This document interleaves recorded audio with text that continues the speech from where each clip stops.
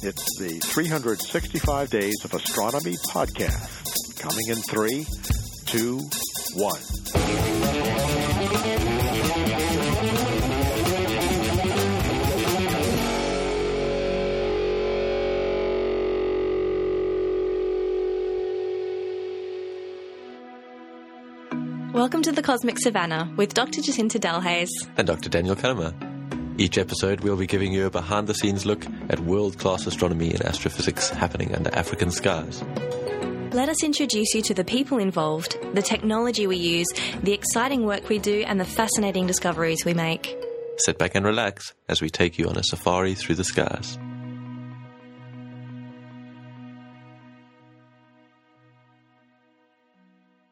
Welcome to episode 10. 10! Yay, we made it to double digits. It'll be a slightly longer episode today in celebration of episode 10, but I hope you make it all the way through, even if you have to listen in two parts, because we've got some great guests with some really special things to say. Yeah, what are we talking about today? Today we're talking about stars behaving badly.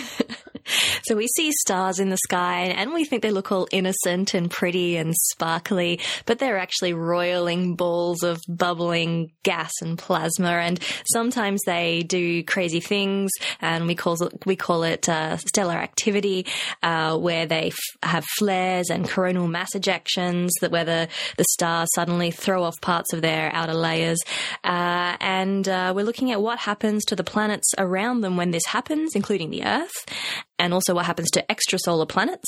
We're talking about pulsating stars, lots of good stuff. Our guests today are Priscilla Muhechi, who is doing her PhD in astronomy at the Mbara University of Science and Technology in Uganda, and Hakeem Olushai, who is a distinguished professor at the Florida University of Technology. Yeah, we got to chat with Priscilla and Hakeem when they visited Cape Town recently for the Astronomy in Africa meeting. Yeah, which was a great meeting, the formation of the African Astronomical Society. Yeah. It was an event organized by the Office for Astronomy Development, which is based here at the observatory in Cape Town. And yeah, very exciting stuff. Yeah, so first we'll hear from Priscilla, and she's on track to become the first woman to graduate from a PhD in physics in Uganda, in a Ugandan institute. And for her PhD, she's studying coronal mass ejections around M-type stars. Whoa. So let me just explain that. There are two main types of stellar activity. There's flares and there's coronal mass ejections. And flares are like bright flashes of light on the surface of the star, and it can result in the acceleration of highly charged particles, which can go streaming towards the planets that surround that star. Now, a coronal mass ejection is also caused by realigning magnetic fields inside the star. But this is actually the ejection of a huge amount of highly magnetized particles or plasma from the outer layers of the star. And this stuff actually goes hurtling towards space. And it can hit the Earth, or it can hit whatever planet is going around that star. And sometimes these clouds of plasma can expand out to be much bigger than the actual size of the star itself. And what is an M-type star? So stars are given a letter classification based on the kind of molecules that we can detect inside them. For example, the Sun is a GV-type star. And M-type stars, or just M stars for short, are by far the most common star type. And it's important to study these because many of the extrasolar planets that we've found are going around M-type stars, extrasolar planets being planets that are not in our solar system going around the Sun, but going around other stars in different solar systems. So we want to know what effect the star activity will have on those exoplanets. Yeah, and whether it's going to be conducive for life, right? Or whether the star is going to completely obliterate it. Great. So let's hear from Priscilla.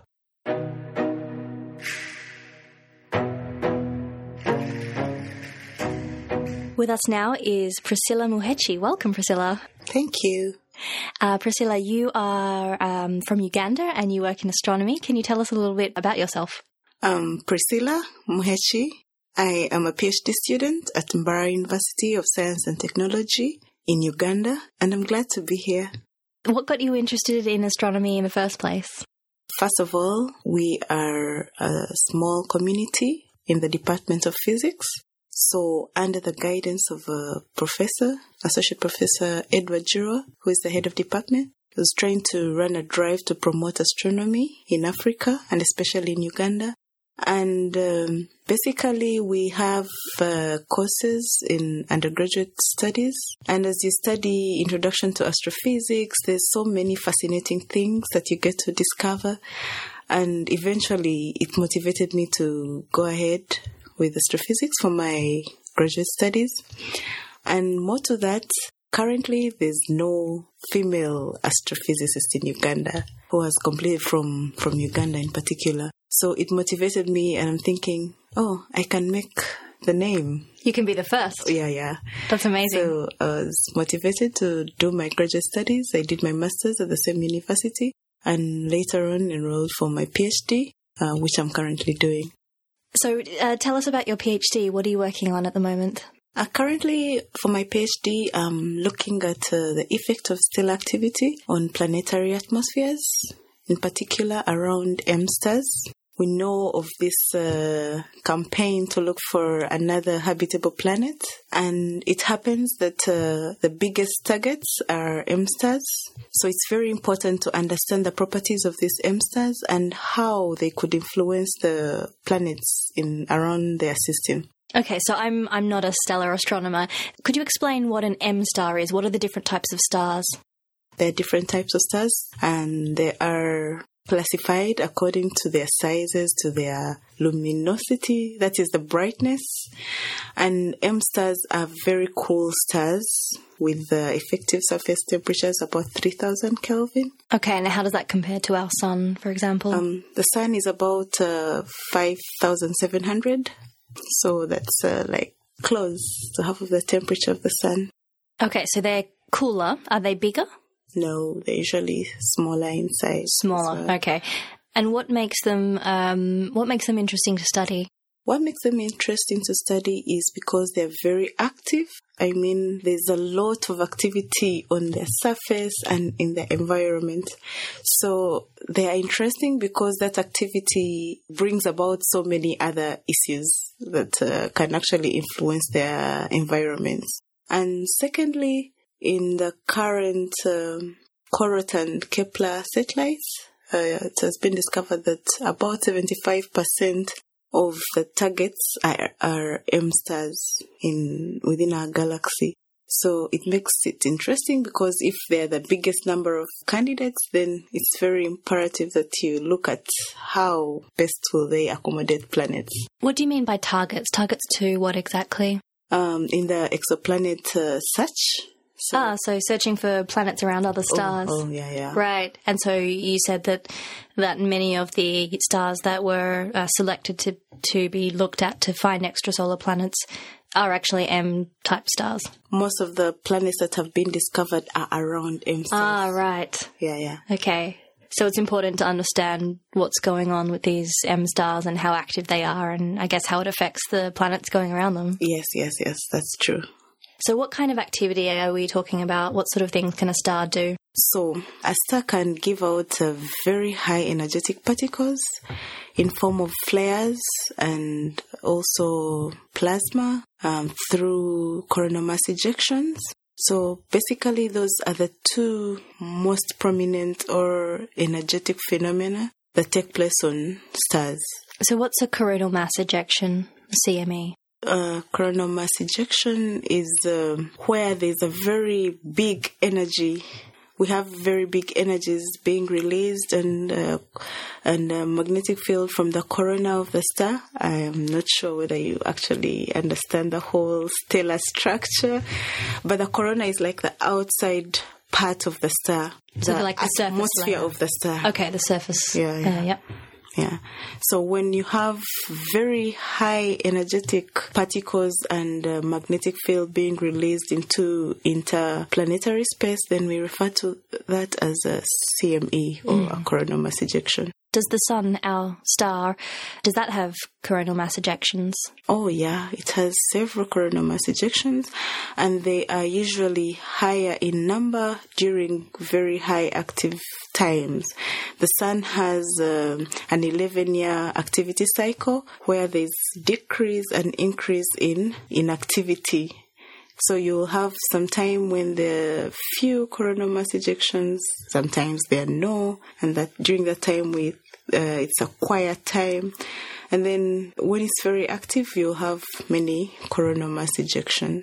And these coronal mass ejections, for the case of the sun on Earth, we are affected by these coronal mass ejections, not necessarily directly, but they interfere mostly with the space physics and equipment. Because when these high energetic particles get into the Earth's atmosphere, they reduce or interfere with communication and all that satellite thing. They are very crucial in influencing space weather and all.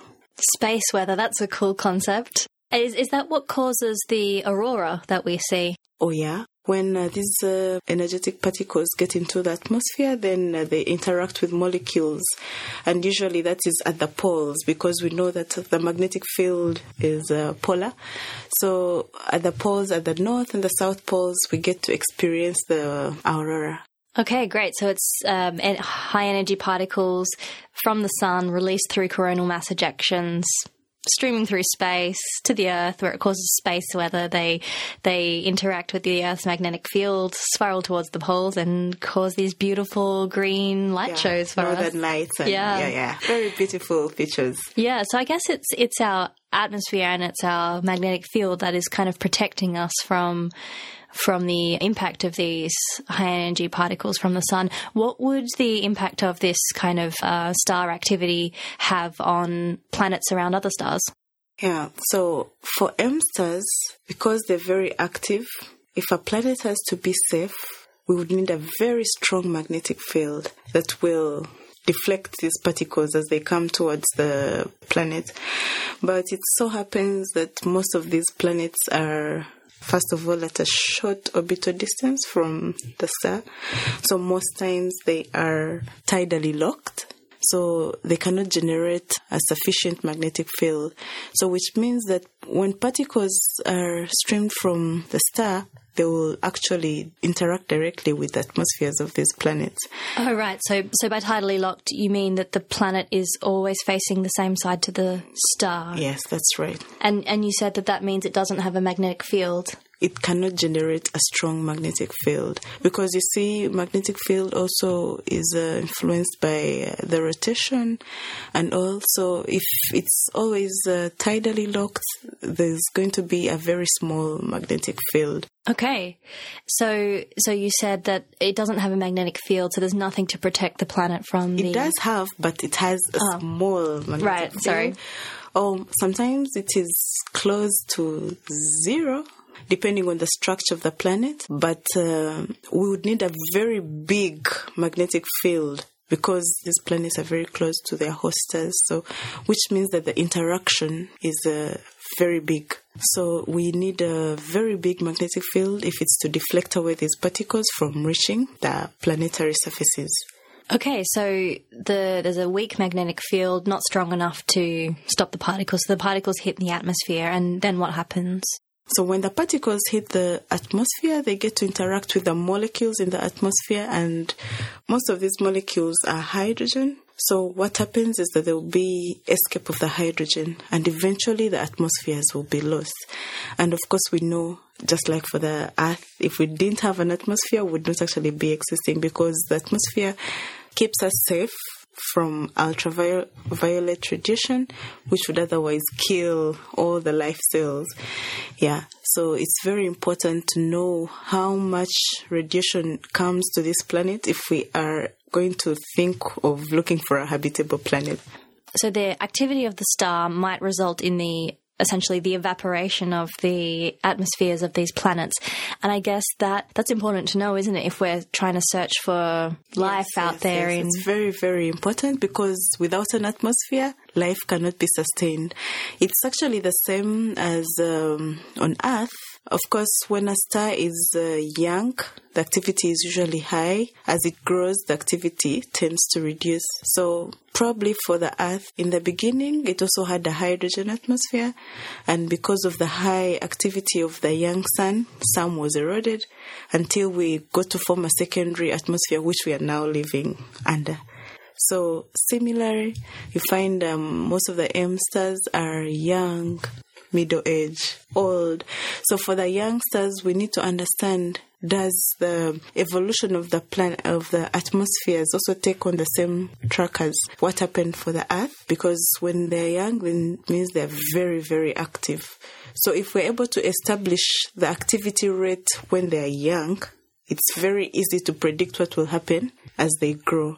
So it's very, very important. So what do you do in your work? How do you study these M stars and the influence they have on their planets? Yeah, so we do observations of the M stars. Currently, we are looking at Eddie Leo and Evie Luck. These are very young and active M stars, bright enough for where we are doing the observations, so we can be able to observe them. And we do high-resolution spectroscopy. We study the behavior of the chromospheric lines. Chromospheric lines are lines, emission lines that are produced due to absorption of light in the outer layers of the star. So these lines can give us a hint on material that is moving in the chromosphere, in that part of the chromosphere, because basically, we are trying to look for flares and CMEs and trying to see how their effect influences atmospheres of planets around such M stars. So you look out for extra emission in chromospheric lines, and of interest, we have H-alpha, H-beta, and helium-1 line, which only exists when the chromosphere is very hot. It only exists at very high temperatures, so they are good indicators for stellar activity. So the chromosphere is part of the atmosphere, is that right? Yes, of the star. And what telescopes do you use for this? We're using the Tautenberg-Schell telescope in Germany.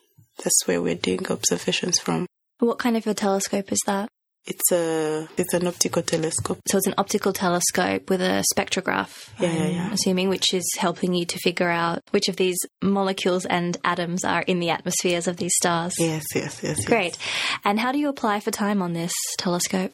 Currently, we have a collaboration with the institute that hosts the telescope. So we were given observing time every month when the object is visible for a week.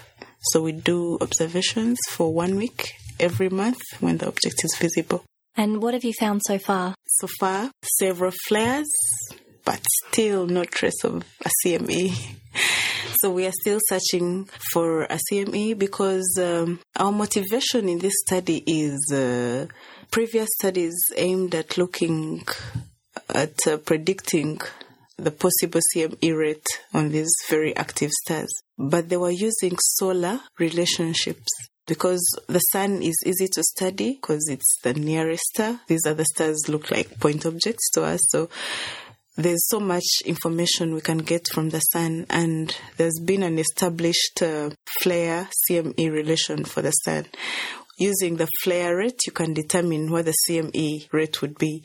And so previous studies looked at how they aimed at using that same relationship to predict what happens on these M stars. But we're asking, how credible is that? Because you're comparing two stars with different activity rates. So it could be possible that a high flare rate may imply a high CME rate, but also at the same time, you may have a high flare rate with no CMEs. And so far, we've not found a CME. We are still hoping to see one because it's not that they've not been observed. On this particular star, Eddie Leo, a very big CME was observed about 29 years ago, and that was the only CME so far that was observed. All the other studies have not come up with something really good to prove that actually this is a CME. There's always material living, but with a very small velocity that does not qualify to be a CME. So we set out to find out if we have a longer observation time, can we be able to get these CMEs? Are they rare or are they never there? That's also another thing. And then from there we can know, is it really right that we use the solar relationship? So probably we need to actually get the CMEs from these stars, and then we can come up with models to predict how frequent they occur. And if they don't occur, then we also see what next. Great. So, I mean, good luck with your the rest of your research. This sounds thank you. Really interesting, and I am really interested in hearing what your result is. Yeah. Do you have any other messages you'd like to share with our listeners? I advocate for women in science. I like to see more women in science. Wherever you're based, whether in a developed country or a developing country, and in a developed country, I don't care. But I wish to see more women represented in the scientific community, and especially astronomy. Currently, we try to do runs and drives to see that we encourage more girls and women into science and STEM fields. And I hope that it can yield something in the next 5 years. I agree, and it's great that we have role models like yourself to follow. Oh, yeah. So good luck with the rest of your PhD, and we're all cheering for you, and maybe we can speak to you again one day and find out what your results were. Oh, thank you. That would be a pleasure. Thank you very much for talking with us today. You're welcome.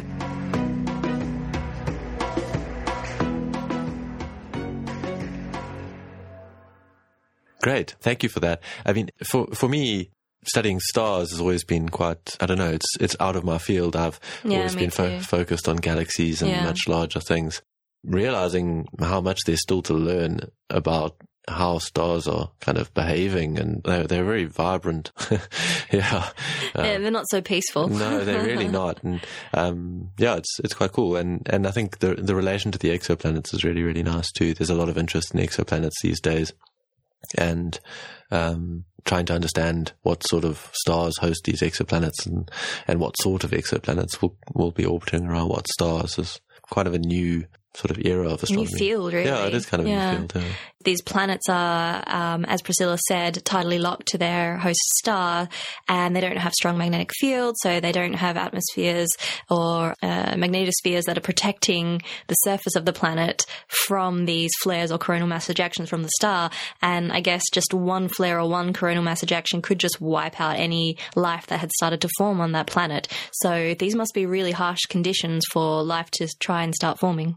You keep realizing how incredibly lucky we are. Lucky, definitely. And also just great to hear the work she's doing in Uganda, right? Yeah, and I absolutely agree with her about encouraging more women in astronomy everywhere in the world, but particularly also in developing countries such as Uganda and other African countries. Yeah, a wonderful role model. Definitely. Next up, we have Hakeem Olushai, who joined us to talk about some of his work and also talking about stars and coronal mass ejections, some of the work he's done on the sun and how it affects the Earth, but then also how these stars, the stellar pulsations, can be used to measure distances to distant stars. And I mean, that was a great step forward in astronomy when that was first discovered. Yeah, as Hakeem explains, this was really groundbreaking for the field of astronomy and our understanding of our place in the universe. Yeah, absolutely. So let's hear from Hakeem.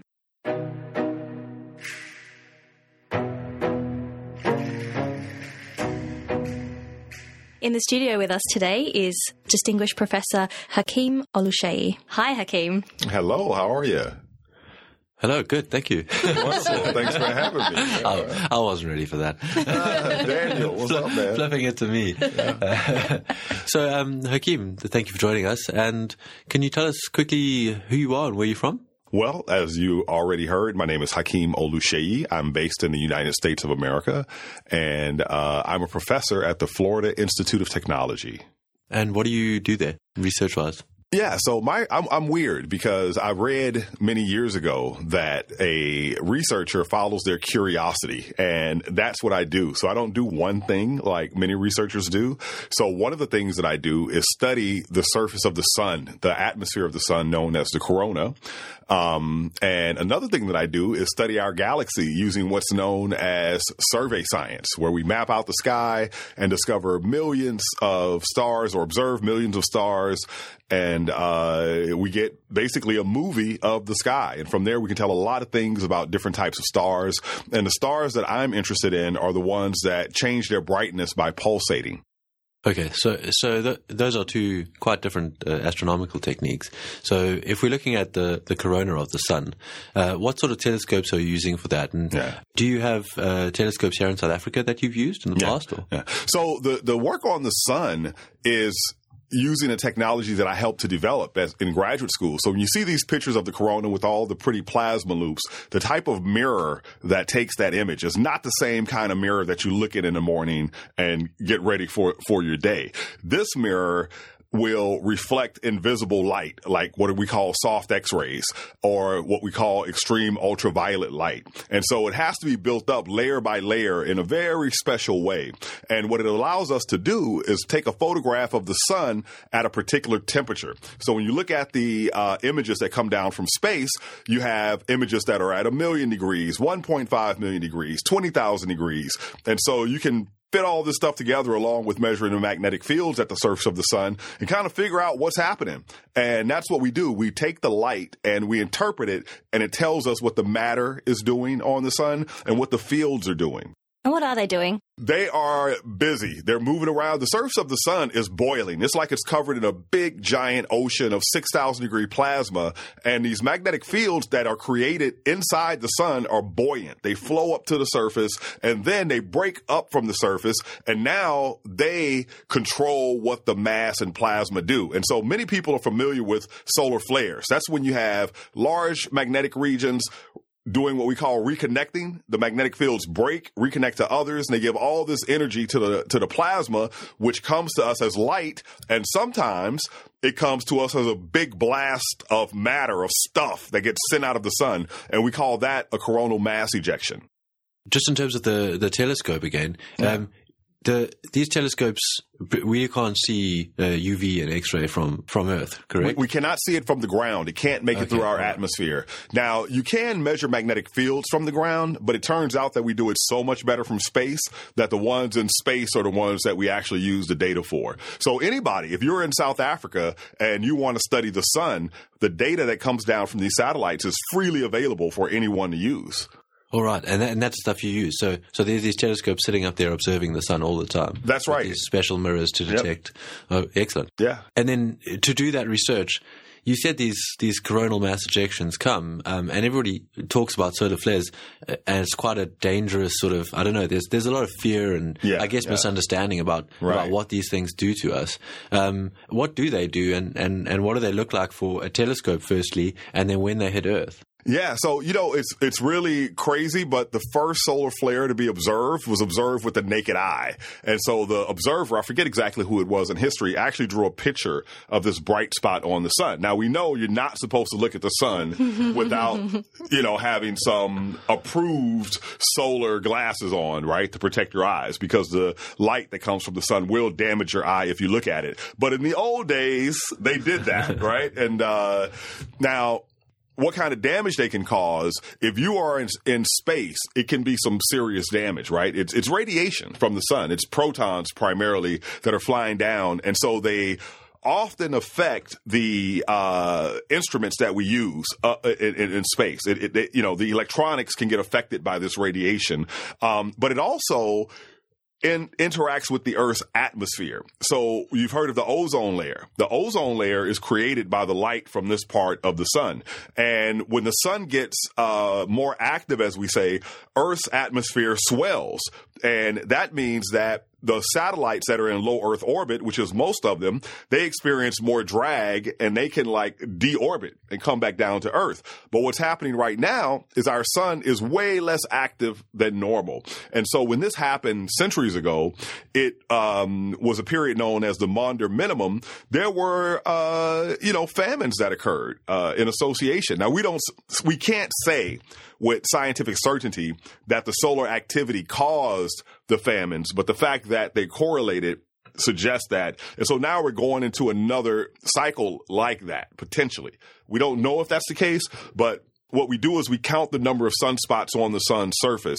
And if you look at the last several cycles, so the sun is more active on a cycle of 11 years. And so if the number of sunspots every 11 years is getting smaller and smaller, right? And so it may go to zero. And if it stays there for a long time, then the Earth's atmosphere is going to settle way down, is going to contract way down, and weather may change as a result. Whoa. Yeah. Man, I didn't know that.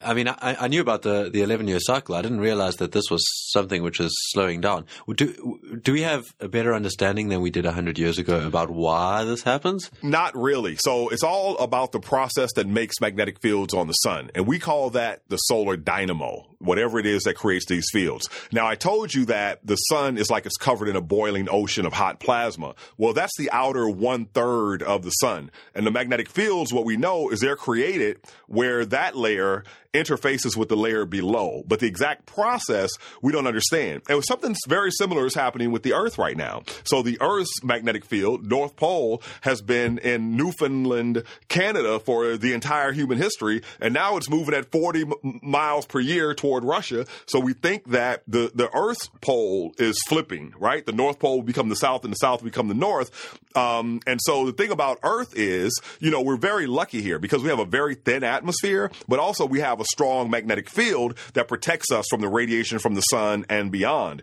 So when the Earth flips its pole, which the sun does 11 years, then we might have a period of being not very well protected from this type of radiation. So when you're like in an airplane, you get more radiation than when you're in the ground. So will it become dangerous, right? That's a question that we have. Will it become dangerous if you're up there a lot as a pilot? That's another question that we have. Another thing that happens, though, is that when the activity from the sun strikes the Earth's magnetic field, it can cause the Earth's magnetic field to change. And a changing magnetic field, through a process we call induction, creates electric fields. And so that means that when one of these big flares or coronal mass ejections causes the Earth's magnetic field to rearrange, that causes huge currents to go through the power lines that we use. And so back in 1989, it wiped out the electricity in North America for a huge portion of it in Canada and America's eastern area. We're quite used to that in South Africa. Yeah, we have load shedding. Just going back a minute, what actually causes the Earth's magnetic poles to flip? Right. So it's exact same type of problem we have with the sun, which is figuring out what's the source of the Earth's magnetic field. So on the sun, we know it's the interface between this outer layer and the next layer in. On Earth, we know it has to do with the nature of Earth's core. It has a liquid core and a solid core. And whenever you have currents, whenever you have charged particles like electrons, like we use electricity every day, and what's happening there is electrons are flowing. Whenever these charged particles flow, they create magnetic fields. So if you have the flow of liquid metal inside the Earth's core, then that's going to create magnetic fields. And if it's the direction is, so you can imagine that it's spinning in one direction. If it changes the direction that it's spinning, right, then that's going to change the direction that the magnetic field points. Yeah, but as you said, it's first got to slow down at some point, and that's going to weaken the magnetic field, and that's where it gets a bit dicey. That's where it gets dicey, and we don't know what we don't know. I imagine it like, suppose there's a species that lives in your toilet, and a generation only lasts 1 second. Right? Then over the course of a day, you'll have many, many generations, right? And so they may think that the normal state is the toilet is just sitting there still. But then someone comes along and flushes the toilet, and they're like, oh, freak out. I mean, I wasn't thinking about the flush. But okay, yeah. I mean, but we have a sense of normal, is my idea. But humans, our life cycle is so short compared to the lifespan of the time scale of these changes. It's an interesting analogy, though. Yeah, I know. It's not the best analogy. Maybe I should come up with one that doesn't involve a toilet. I don't know. Maybe it's your cup of coffee. It's definitely descriptive. Gets your attention. Since we're talking about toilets, let's change the subject a little. You said your second topic is on pulsating stars. Yes, yeah. What are pulsating stars? Yeah, so there are these stars that are old, and what happens is something very similar to when you boil water.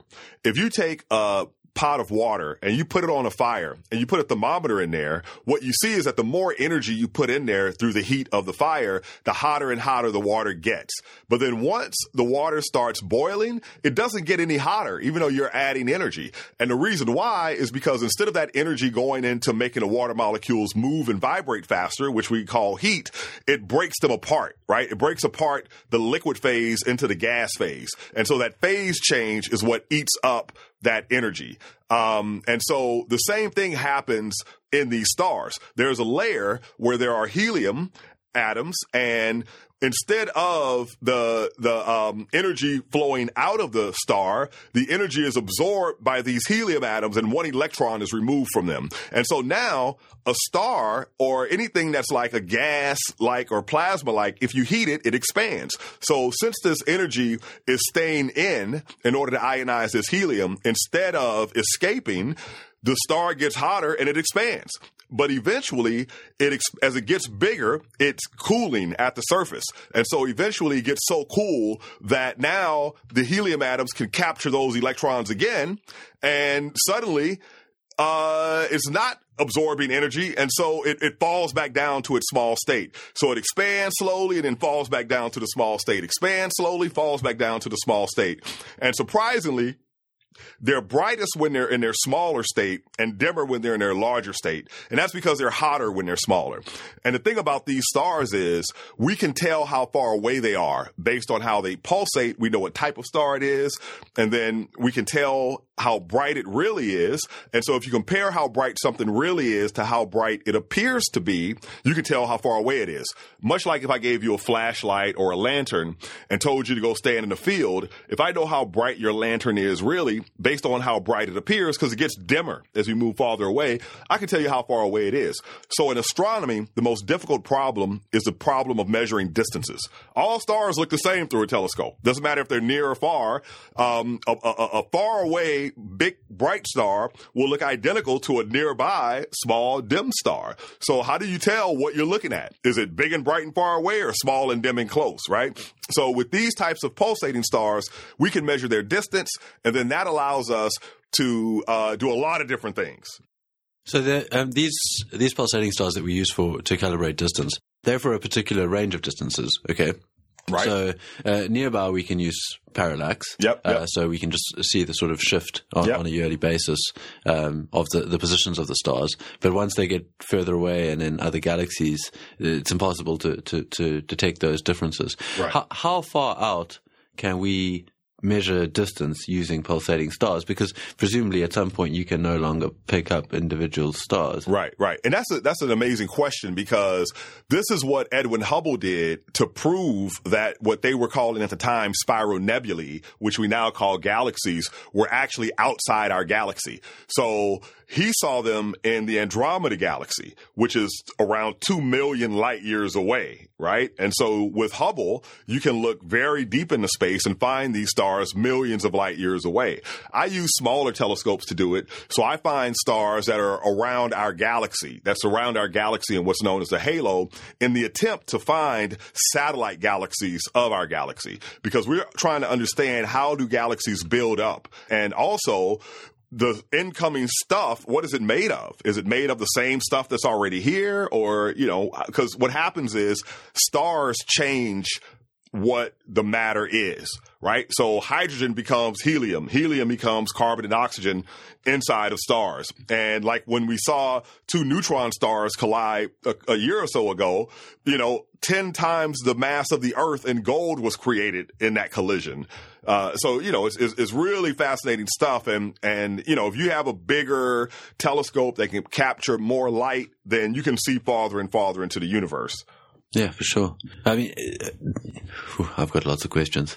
So the Milky Way, you're looking for satellite galaxies. I mean, we know there are two satellite galaxies, the small Magellanic Cloud and the large Magellanic Cloud. And in the southern hemisphere, we're fortunate enough to be able to observe those with the naked eye even. Is there evidence for more? Oh, yeah. So one of the most famous ones is called the Sagittarius dwarf, which is actually colliding with our galaxy. Our galaxy is eating it. And so as it's orbiting the Milky Way, it gets torn apart gravitationally by tidal forces. So there's also what is known as the Sagittarius stream.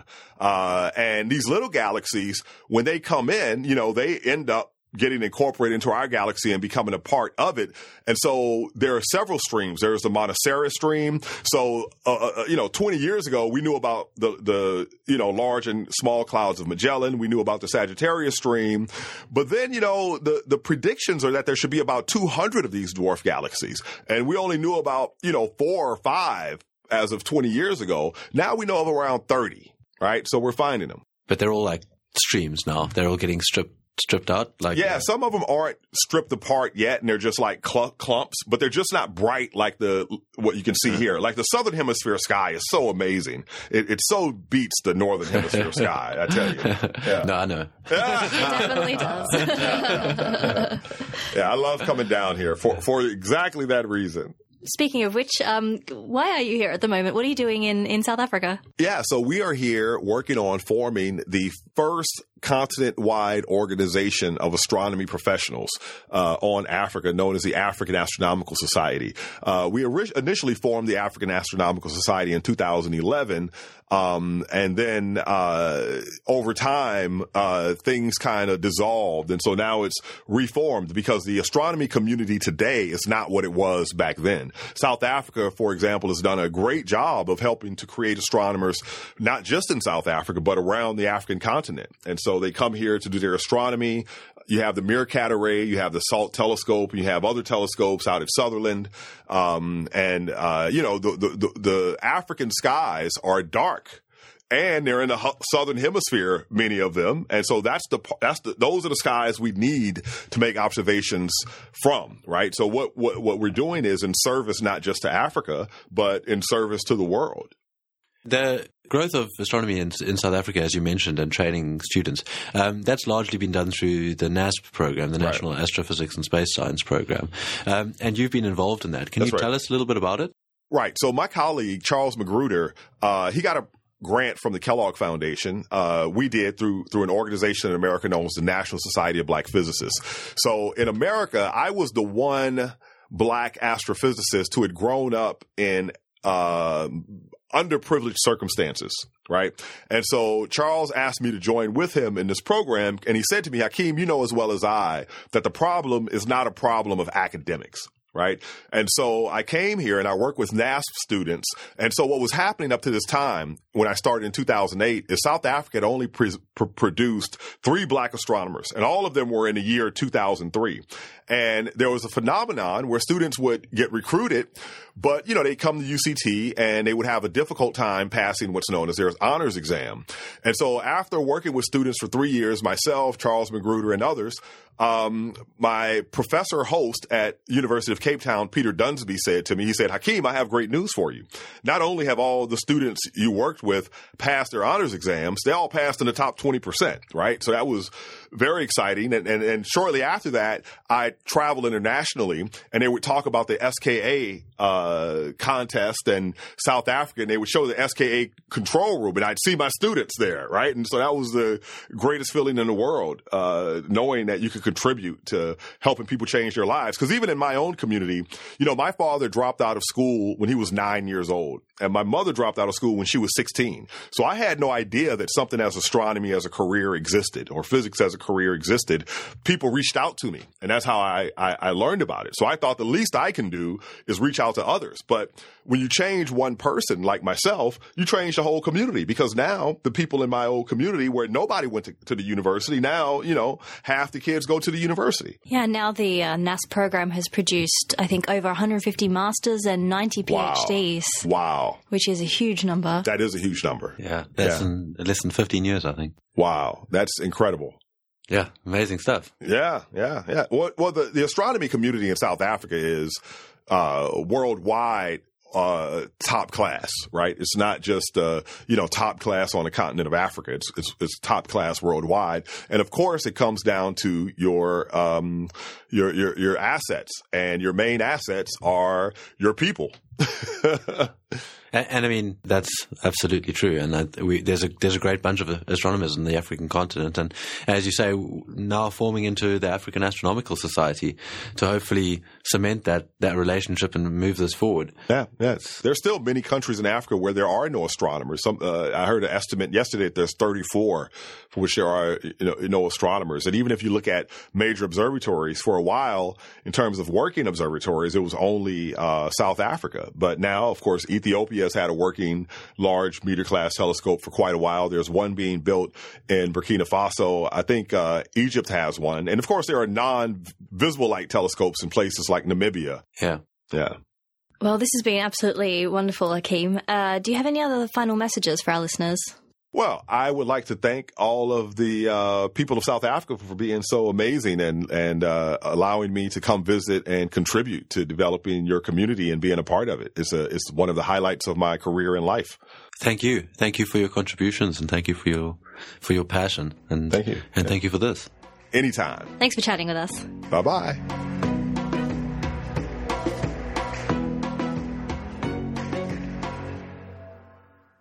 Wow, that was an awesome interview. So many things. I don't know where to start. I guess I found it fascinating to hear how living next to a star, the sun, which gives us our energy and light, it can also cause absolute havoc. Yeah, some scary concepts. Yeah, I mean, it could have caused famines on the earth. Well, at the very least. I mean, I think that, we don't realize how vibrant and sort of unpredictable these things are.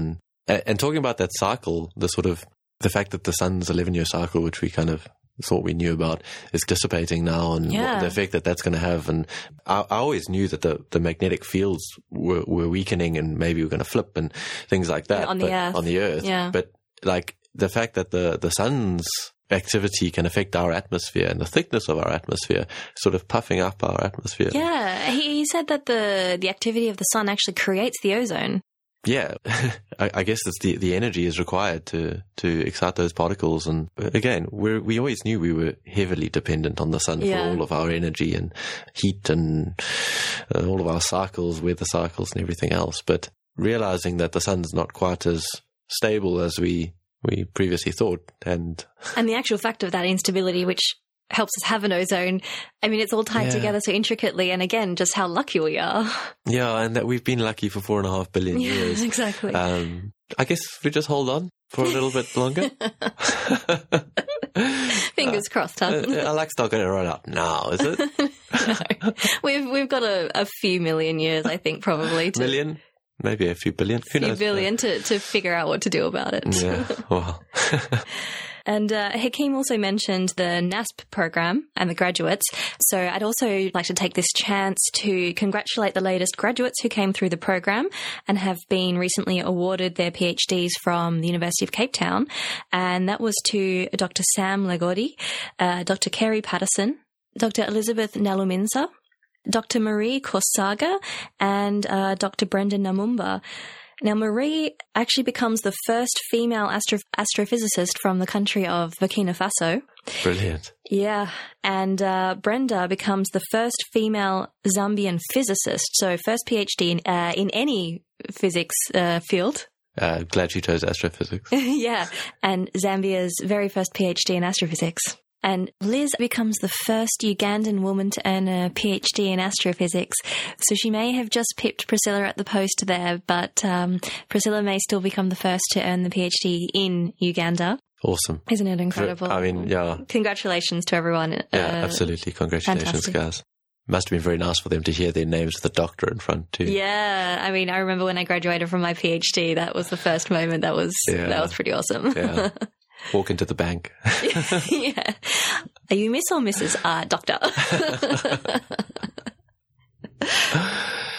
Yeah, keep up the great work, everyone. Astronomy and the kind of knowledge economy in Africa and South Africa is growing every day. And again, as Hakeem had mentioned with the development of the African Astronomical Society, Africa is going to have a major role to play in the next few decades. Absolutely, it will.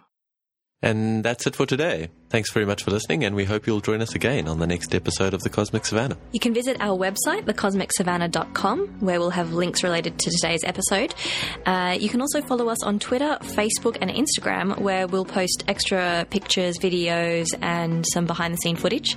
We're at Cosmic Savannah. That's Savannah, spelled Savannah. Special thanks today to Priscilla Muhechi and distinguished Professor Hakeem Olushai for speaking with us. Thanks to Mark Olnut for music production, Janis Brink for the astrophotography, Lana Serai for graphic design, Michal Werchek for photography and assistance, and Sebastian Tulinski-Obrochki for help in post-production. We gratefully acknowledge the support of the South African National Research Foundation and the South African Astronomical Observatory to help keep the podcast running. You can subscribe on Apple Podcasts, Spotify, or wherever you get your podcasts. And we'll speak to you next time on The Cosmic Savannah.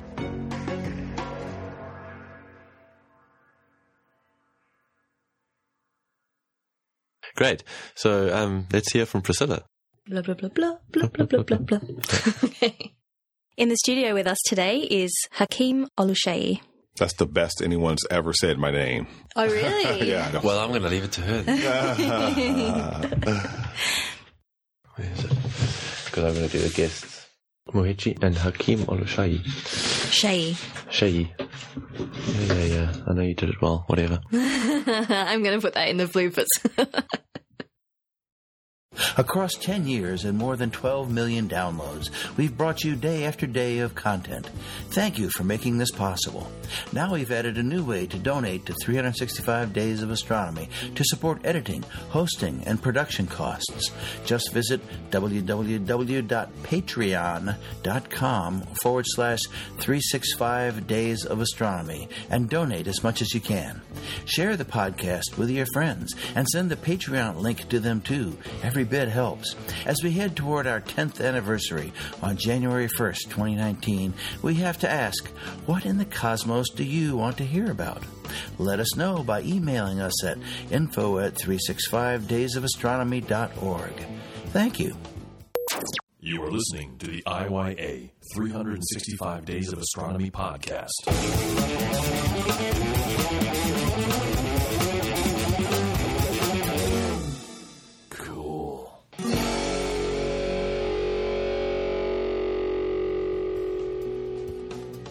The 365 Days of Astronomy podcast is produced by the Planetary Science Institute.